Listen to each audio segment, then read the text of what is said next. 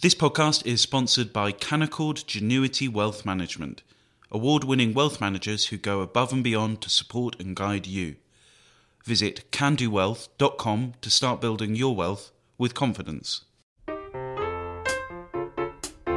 Hello and welcome to Coffee House Shots, the Spectator's daily politics podcast. I'm Isabel Hardman and I'm joined by Katie Balls and James Forsyth. We've just had the results of the final round of parliamentary voting in the Conservative leadership contest. Rishi Sunak has got 137 votes, Liz Truss got 113 votes, and Penny Mordaunt is knocked out with 105. So it's going to be Rishi Sunak versus Liz Truss. Katie, was this a surprise in the end? I think this was the most likely outcome as soon as Kemi Badenoch was knocked out, in the sense that throughout this contest, the problem Liz Truss has had is there hasn't been one single candidate pitching to the right of the party. There was Suella Braverman, there was Kemi Badenoch, and then there was Liz Truss. And even when Suella Braverman was knocked out, the vote split, despite Suella Braverman urging her supporters to get behind Liz Truss, specifically saying to them, a vote for Kemi is dividing the vote. Effectively, the vote did split. Kemi Badenoch appeared, just looking at the base numbers, to have won more from Suella Braverman's base than Liz Truss did. So I think as soon as Kemi Badenoch was knocked out yesterday, it made sense that Liz Truss ought to have the support to make it to the final two.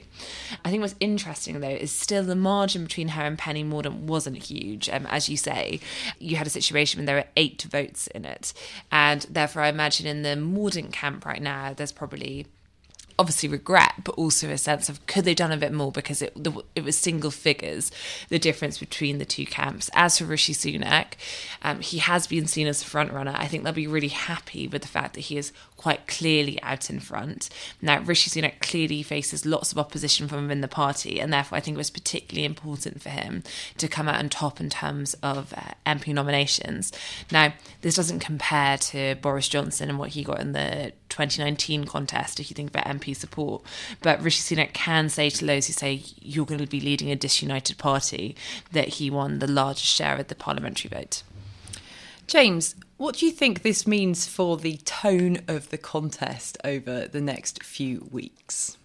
I think the first thing to say is there was lots of speculation this afternoon that the 3 candidates could be really bunched up. Now, I know journalists love speculating about counterfactuals, but there were seriously MPs as well as journalists who also like speculating about counterfactuals, working out how likely it was that there could be a tie for second place, for example, which would have 120, 119, 119. You'd then had to have a runoff vote to establish who went through and all this. So I think the first thing to say is that only one candidate got over 120, which was the kind of, what you need to be absolutely certain of going through. I think on the Penny Mordaunt side, I think, as Katie said, how close it was will feed a certain amount of resentment about some of the attacks on her over the past few days. One MP who's been around for a while, so not a political novice, said to me this morning they would find it hard to be loyal to Liz Truss as leader because they felt that Liz Truss had kind of turned the attack dogs on Penny Mordaunt on a whole bunch of issues, which is a kind of long-winded way of saying that I think whoever the final two is going to be could be quite tricky. I think Rishi Sunak and Liz Truss will be a genuine difference on the economy, and it's a massive difference. Rishi Sunak's argument is that the immediate priority must be dealing with inflation, and that you can't get something for nothing. And it's not credible for the Tories to tell people that they can have more tax cuts and more spending at the same time. Liz Truss's argument is tax burden is too high. I'm going to do as she told you in the Spectator hustings, which you can watch on Spectator TV, £30 billion of tax cuts. She's also told the Times that she's not going back to Cameron Osborne austerity. And she also wants to raise defence spending to 3% of GDP by the end of a decade. So it's a really sharp contrast of economic visions. I think the other question here is, what are Tory members looking for? How much do they care that Liz Truss was for Remain in the 2016 referendum and quite enthusiastically? How much do they care that Rishi Sunak put up national insurance, which is a bruise that Liz Truss will try and punch repeatedly? How much do they accept that the Tory party, if the Tory party loses the anchor of fiscal conservatism, I personally think, and that Rishi Sunak, who I've known for a long time, is right about this. If you lose that anchor, you're always going to be outbid by Labour. If this is a world in which you can get, in which there aren't hard choices, Labour will always be better at telling people things. So if you can tell people that the state will step in, so they don't have to sell their home to cover their care costs, and you don't need to raise taxes to pay for it, Labour will match that and then some. So I think this is a fundamental question about whether the Tory party is a fiscally conservative party still or not. And I think it is also then a question about, there is an element here, a question about what is the Tory party looking for in its next leader. Katie, what do we know about Tory members? Obviously, we get the regular Conservative Home polls about the standings of the people who ended up in the leadership contest. But where do they stand on taxation? Do we know? But I think we know that Liz Truss is a member's favourite and has been more so of members than MPs for effectively the majority of her ministerial career.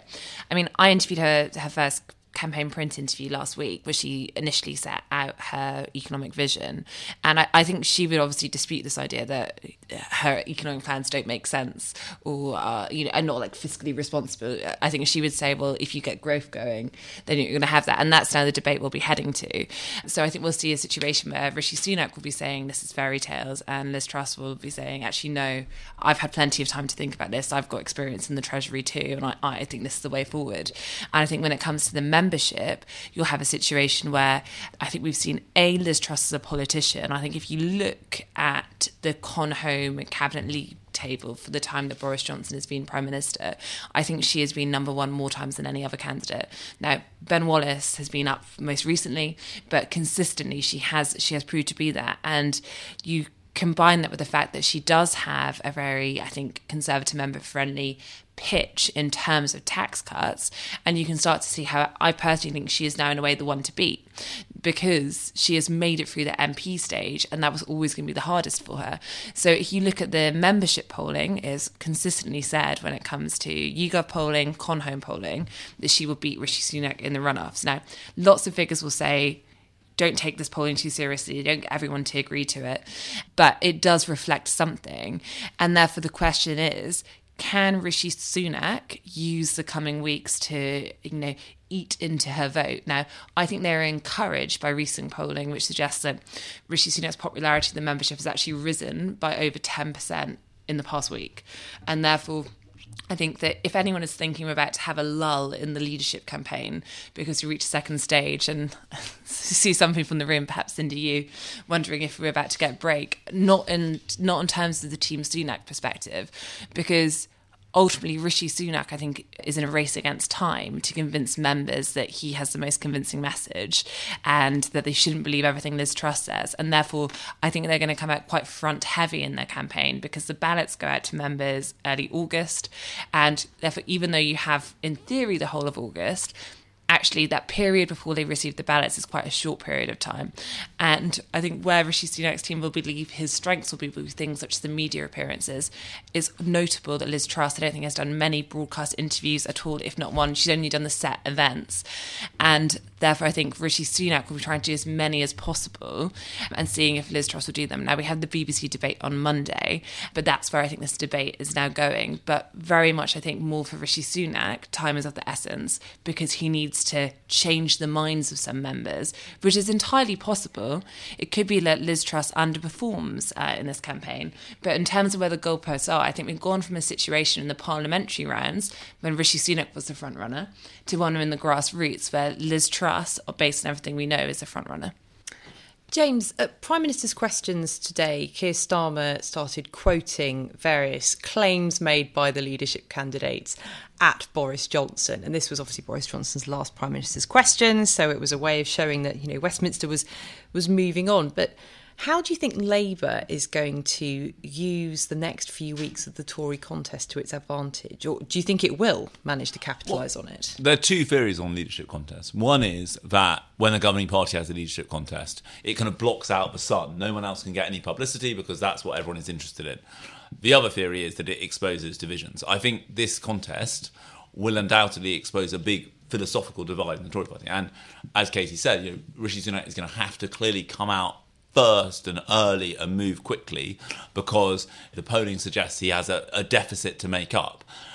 I think the big question is, in some ways though, I think the fact this is now one-on-one will make it slightly less rancorous. Because I think one of the things you saw in those multi-candidate debates is that when the candidates circle back to argue with each other, it appears more pointed. A one-on-one debate, you're obviously arguing with each other, and so therefore, you haven't got a round where you pick which person you're going to ask a question to or not. But I think, an awful lot, given that ballots go out at the beginning of August, an awful lot is going to ride on the first fortnight or so of this campaign. Thank you, James. Thank you, Katie. Thank you to Cindy Yu, who produced this podcast, and thank you for listening. A Spectator subscription is now better value than ever before. As a new subscriber joining today, you'll pay just £1 a week for unlimited online and app access in your first year. To subscribe today, go to spectator.co.uk/unlimited.